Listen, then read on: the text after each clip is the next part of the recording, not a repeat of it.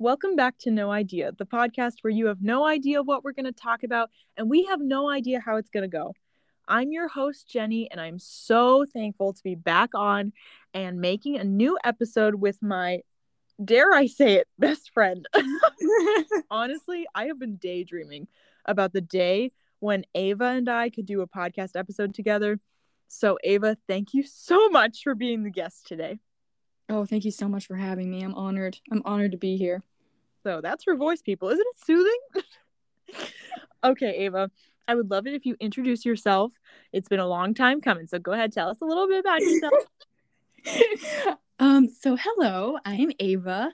I have been, dare I say, best friends with Jenny since, oh my gosh, what, 2015? 15? Yeah. Yeah, 2015. Oh, what a joy it has been. So I am 22, and I study psychology, sociology, and criminology. I have 4 sisters and 1 brother, and they are the absolute joys of my life. They are my best friends. And then my primary passions are the Lord and racial justice. Also, a little tidbit about myself. I love LeBron James and peanuts. And as Jenny knows, I lived off of peanuts and cranberries for a good part of my existence and our friendship. Yeah, I mean, Ava, it's really hard for me to actually put into words who you are as a person because when you know someone so well, you're like, wow, where do I really start, actually? So, guys, she, for a great part of our high school careers, ate peanuts and craisins as like her snacks, her breakfast, lunch, and dinner. Like, she just had an obsession with peanuts and craisins, and also with milk for a while. But you're lactose intolerant, right? Yeah, yes, I was. Or am still struggling. Sorry, it's such a hard life. It's so tough that you did to yourself. Anyway, yeah. Ava, I would love to tell the audience how we first became friends because it's such a good story. So, would you like to start us off, and I'll add in as we go? Oh, of course. So, I think it really started, which we had a mutual friend in high school, and this person, she came to us and she said she was leaving, and we both like looked at each other and we were like, oh my gosh, like what are we going to do? Like, we were friends because we were just friends with her, and we were like, okay, I mean, I guess we're just gonna begin this new adventure together. And then I think it really took off in study hall. Right, because you were a mutual friend, and I knew that I enjoyed being around you, but we just hadn't had a lot of time where we just hung out because the other friend was always there. Right. So once she left, I was like, oh my word. I did not realize that Ava is the funniest person I ever met.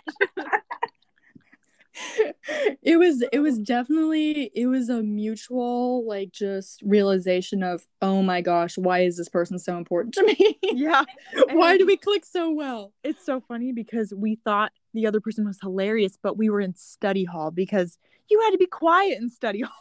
Yeah. And I felt like every day, I guess this started in junior year, every day we would like sit next to each other and we would like have to hold in our laughter until we cried in study hall together. And I felt like it was a daily thing. We were definitely the teacher's least favorite, like without a question. We sat so close to him too. We did not think that through. No, did not think that through. So I think that you knew who Jesus was at that time, but your relationship with him wasn't prominent in your life. Is that correct? Yes. Yeah, because I have known Jesus since I was 5. Mm-hmm. So I think knowing of him though and having a relationship with him are 2 different things. Yes. So I would definitely say that I knew of him and loved him, but having a close relationship with him was just not where I was at that point, for sure. Right. And I remember one day, I think that you made some kind of joke about that was like demeaning towards yourself. Most likely, yeah. Mm-hmm. Most likely. And I remember thinking to myself, like, she does that pretty often. And I just like asked you, I was like, do you actually think that about yourself? And you were like, well, yeah, I think so. And so I think that's where our friendship took a deeper level, because I let you borrow one of my books that like changed my life and Yes. took my relationship with Jesus to a deeper level. So I think you borrowed that book. And then I just saw this like greater interest in you, that you wanted to know God. And then I think that I don't think you had a church at the time. And I think randomly one day you were just like, can I come to church with you? I was like, of course you can. So, because I mean, like when you just see a light in someone, and especially if you're struggling with a lot of self-doubt, and which is very prominent, I feel like, at that age, but especially for me, it was a very big struggle, and you were just like that light, I was just like, what does this person have? Like there's something so different here, so I was like, once I read that book and I found out, like, okay, wait a minute, like God is like this amazingly loving God, and I watched the way that like you interacted with people, I think that just like it changed everything for me, and it just like gave me that desire to really pursue that deep love that I could tell that you were fulfilled by, if that makes any sense. oh, oh, oh, that's so sweet. Yeah, I love our friendship story, honestly. Most special thing. I just, I was like, I guess we were both 16 at the time, and I just like didn't know who my friends were going to be that school year, because Right. there had been so much transition, people moving, people coming back in, and all this stuff. So the fact that God just placed me next to you in study hall, it was like, here's a good gift. Now take it and run with it. Yeah. The feeling was definitely mutual. You were a gift to me as well. Mutual. Oh yeah, we would come back after the weekends and come back on Monday and be like, I missed you so much. I still have all those letters that you wrote to me over the weekend of how much you miss me. I would write to you how much I missed you. Oh, good times. Well, I am so glad that we met like that, because it honestly leads into such a huge theme in both of our lives, is that the Lord is setting us free, and it's kind of a lifelong process. We just learn what we've taken on as bondage in our lives. And we're specifically talking about, in this episode, we're talking about freedom from shame. And honestly, freedom from shame is something that every person needs to experience in some kind of way, because shame is a universal feeling.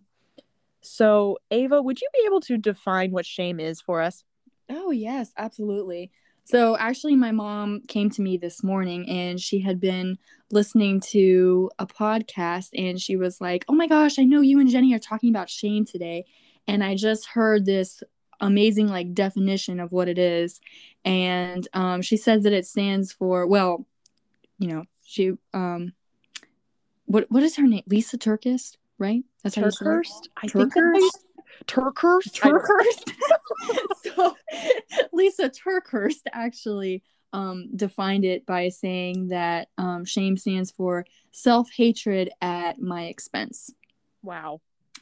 So really, it's a feeling of I am bad, I'm not good enough, and really just like humiliation, I think, is the best way to kind of define it. I think it manifests differently for different people, but at its core, I think it's like humiliation and a feeling of you're not good enough. Right. And it's not even saying like, okay, I did something bad, or I'm not in a good place right now. It's saying like, I am bad and I am not enough. It's like taking on that as identity. Yes. I just would describe this in the way that it feels. I think that I would describe it as like, you're up on stage, putting yourself out there, and then all of a sudden the entire audience is like, boo, boo, you stink, get off the stage, and then they throw rotten tomatoes at you. That is the feeling of shame for me. What's the feeling of shame for you, Ava? So I definitely feel like I don't know why I'm laughing. Again, it's not funny, but I feel like, you stink. So when I think of shame, I just feel like the feeling that Adam and Eve like experienced, when they sinned and then they immediately ran and hid from God. Like for me, it's just like you just cloak yourself in a blanket and you just sit in the corner like by yourself, because you just don't want anyone to see it. you don't even want to acknowledge it. You're just like, I'm just going to sit over here and hide. Mm-hmm. Yeah, and you think the blanket will make you feel better, but it doesn't make you feel better. It doesn't make you feel better at all. You're just hot. What you need is a real hug. Okay, Ava, so you are the one who mentioned that this was the topic you wanted to talk about, and I was like, yes, let's run with that. I knew you just have so much wisdom about it, but I would love to hear why this topic of being set free from shame is so important to you and how you have experienced that as well. Absolutely. So, in my early days of being a Christian, I had made the decision that validation of boys was going to be the way that I sought to fill the lack of love that was in my heart. So throughout the end of high school and beginning of college, I just did not date great guys or have pure relations and intentions with these guys. I remember distinctly thinking, like, one night that there was no point in waiting for a God-honoring and loving husband that I had envisioned since I was a little girl, because that just simply wasn't going to be a reality for me.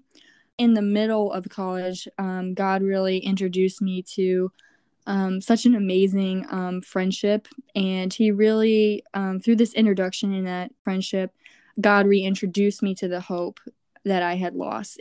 Through this person's Christ-like character, he really reeled me into pursuing God more. So even though I think that that God had replenished that hope, I didn't really believe it with my heart. So this past summer, actually, God has really been opening me up, like really just been deepening my relationship with him. And he's really been helping me take my hurt and lack of trust to him. It really helped me to look in at my own heart and put into words the effect that the past mistakes were currently having on my thinking. So really, it was through those quiet times with God that he was revealing things to me that I began to really notice him focusing on growing me as a wife. I was believing him about literally everything that he said except for the marriage part. And I began to dismiss his words as my own desire and not the desire that he had for my life. The turning point was really when one of the ladies in my small group shared specific experiences that she had in her struggle with sexual sin. And it hit so many points in my heart. And then I realized that I was so ashamed of that part of my own testimony. I didn't want to shine a light on what God had healed, but I wanted to hide who I was because I realized that I was still holding on to that mistake and allowing my character now to be defined by the character I had before Christ did his miraculous work in my heart. He began to show me through his word that desiring your husband is holy and he wants you to be best friends with your spouse. And then this revelation just really wrecked me, honestly, because that's when I realized that even though I knew this information in my head, I didn't realize this was specifically what God wanted for me. In a way, honestly, I think I was expecting a punishment or a marriage to someone I didn't love because of the things that I had engaged in before marriage. And then I realized that these were lies from the enemy trying to keep me in a place of shame. And this shame was then keeping me from believing the beautiful promises that God was showing me, clouding my vision to his glory and keeping my heart in a place of restraint and humiliation. Wow, that is incredible. And honestly, I know that you are definitely not the only person who has experienced that. And our past mistakes are in the past, but they still can affect us even current day if we're still living in shame. So that was when your head made the connection to your heart and God just made that happen, set you free. So beautiful. Absolutely. The thing is, the enemy loves to use shame in any area of our lives that he can. So you could have shame about things you have done in the past. You could have shame about things you haven't done in the past. And you could have shame about things that have happened to you that you didn't have control over in the past. So in my experience, I felt so much shame when I started to like a boy because I was thinking to myself, if I like him, that means that I'm not focusing on Jesus enough, or that means that my relationship with the Lord is drifting because I'm also liking a boy and I can't have split attention on that. But honestly, it was just the enemy trying to convince me that this idea of a good relationship that was God honoring was not for me. And that's something that shame likes to do in our lives is we disqualify ourselves from receiving what God wants us to walk into because we think that shame is the better option. Like we have to punish ourselves for something that we did or didn't do. Yeah, I couldn't agree more, honestly. Yeah. And it's just so crazy. But thank you for sharing your story with us because that sheds a lot of light on it. Okay. So if we continue to choose to live in shame, how do you think that that could possibly affect us in our day-to-day life? I think shame is really a vehicle used by the enemy to keep us quiet, right? So I think God wants us to be honest with our struggles and show others how through Christ's love and goodness we have been able to overcome sin's hold on our lives. And Satan would really love for us to keep God's glory and rescue a secret because it leaves, other believers and maybe other people struggling with the same thing, wondering, am I alone in this? And is this something for me to be ashamed of? And, as long as things are hidden in your heart, either from God or from people that can help you, then it's very difficult for us to get better and for God to really work those things out in our hearts. Right. That's so true. And it is used to keep us quiet, like you said. And he does that a lot through accusations. And I think that the word calls the enemy the accuser. And it's like all his shame accusations will come by saying, you're not enough. You can't do this. Don't you know what you've done? And all of them are focused on you. That's the thing, is that he wants to pull your focus away from Jesus, who can change everything, but instead he wants to put the focus on yourself. Yeah, exactly. And that's honestly, it's a lot of pride. So how do you think pride is tied in with shame? At least for myself, I can say that I was humiliated, honestly, by the way I behaved. And even though God has told me that He does not define me by those past mistakes, I was so much more focused on how I define myself. I was keeping my eyes fixed on me, my past, when really it's not about that at all. God is so, so good and He's so loving. And the minute I fix my gaze on trusting who He is instead of who I was, then that is when my hope for the future returned, honestly. Yeah, that's really good. And let's say someone's listening to this podcast and they're like, okay, what if I'm living in shame and I'm just not aware of it yet?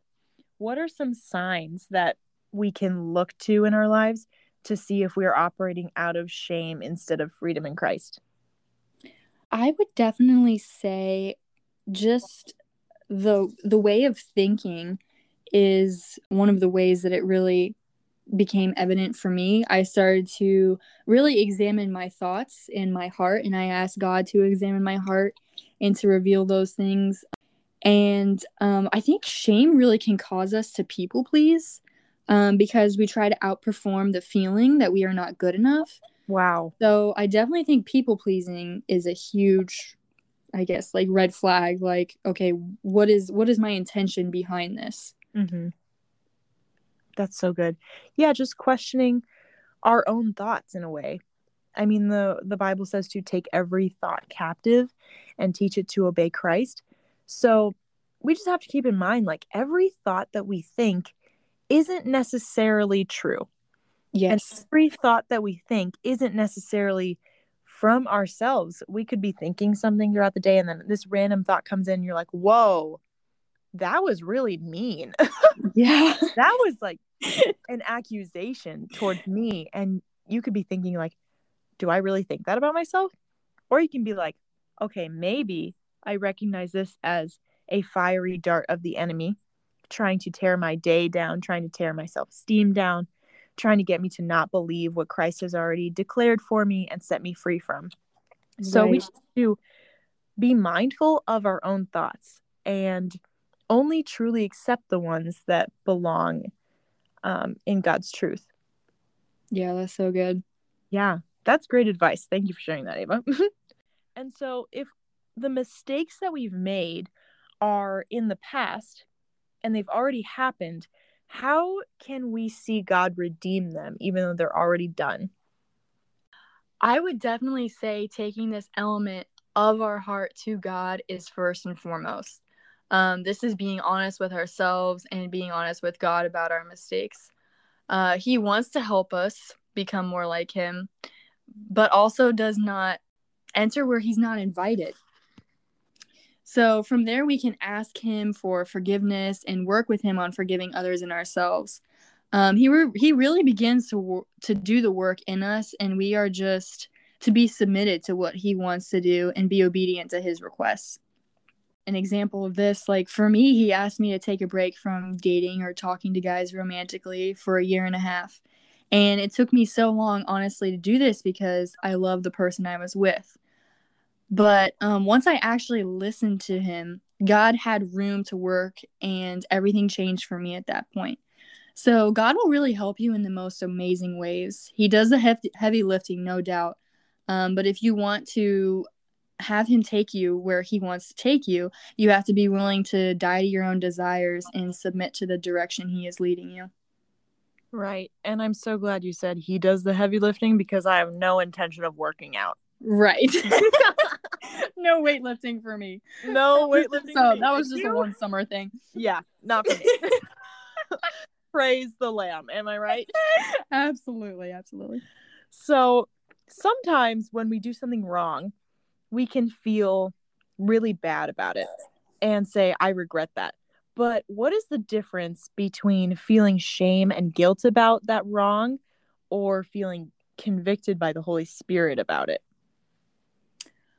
Just the voice of, which one you have to discern of the voice of which one it's coming from, because shame is, like you said, it's an accusation. Like, you are bad. You did this, and it's not from a holy place, and it's not from a good place. Where conviction is holy. You recognize that I did something wrong. You go to God, ask for forgiveness, and then you just don't repeat it again.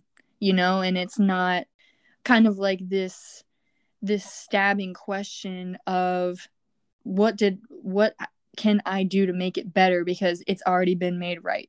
Right. So good. Yeah.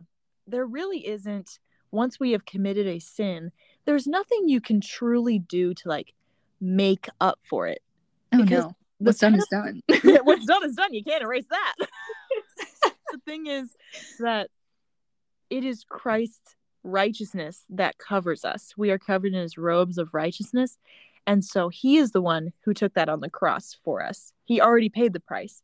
And so the problem comes when we're like, no, I can make it better. Watch this. No, I can fix it. Watch this. Yeah. And we are just like spiraling in a shame storm, honestly, when we try to make it up.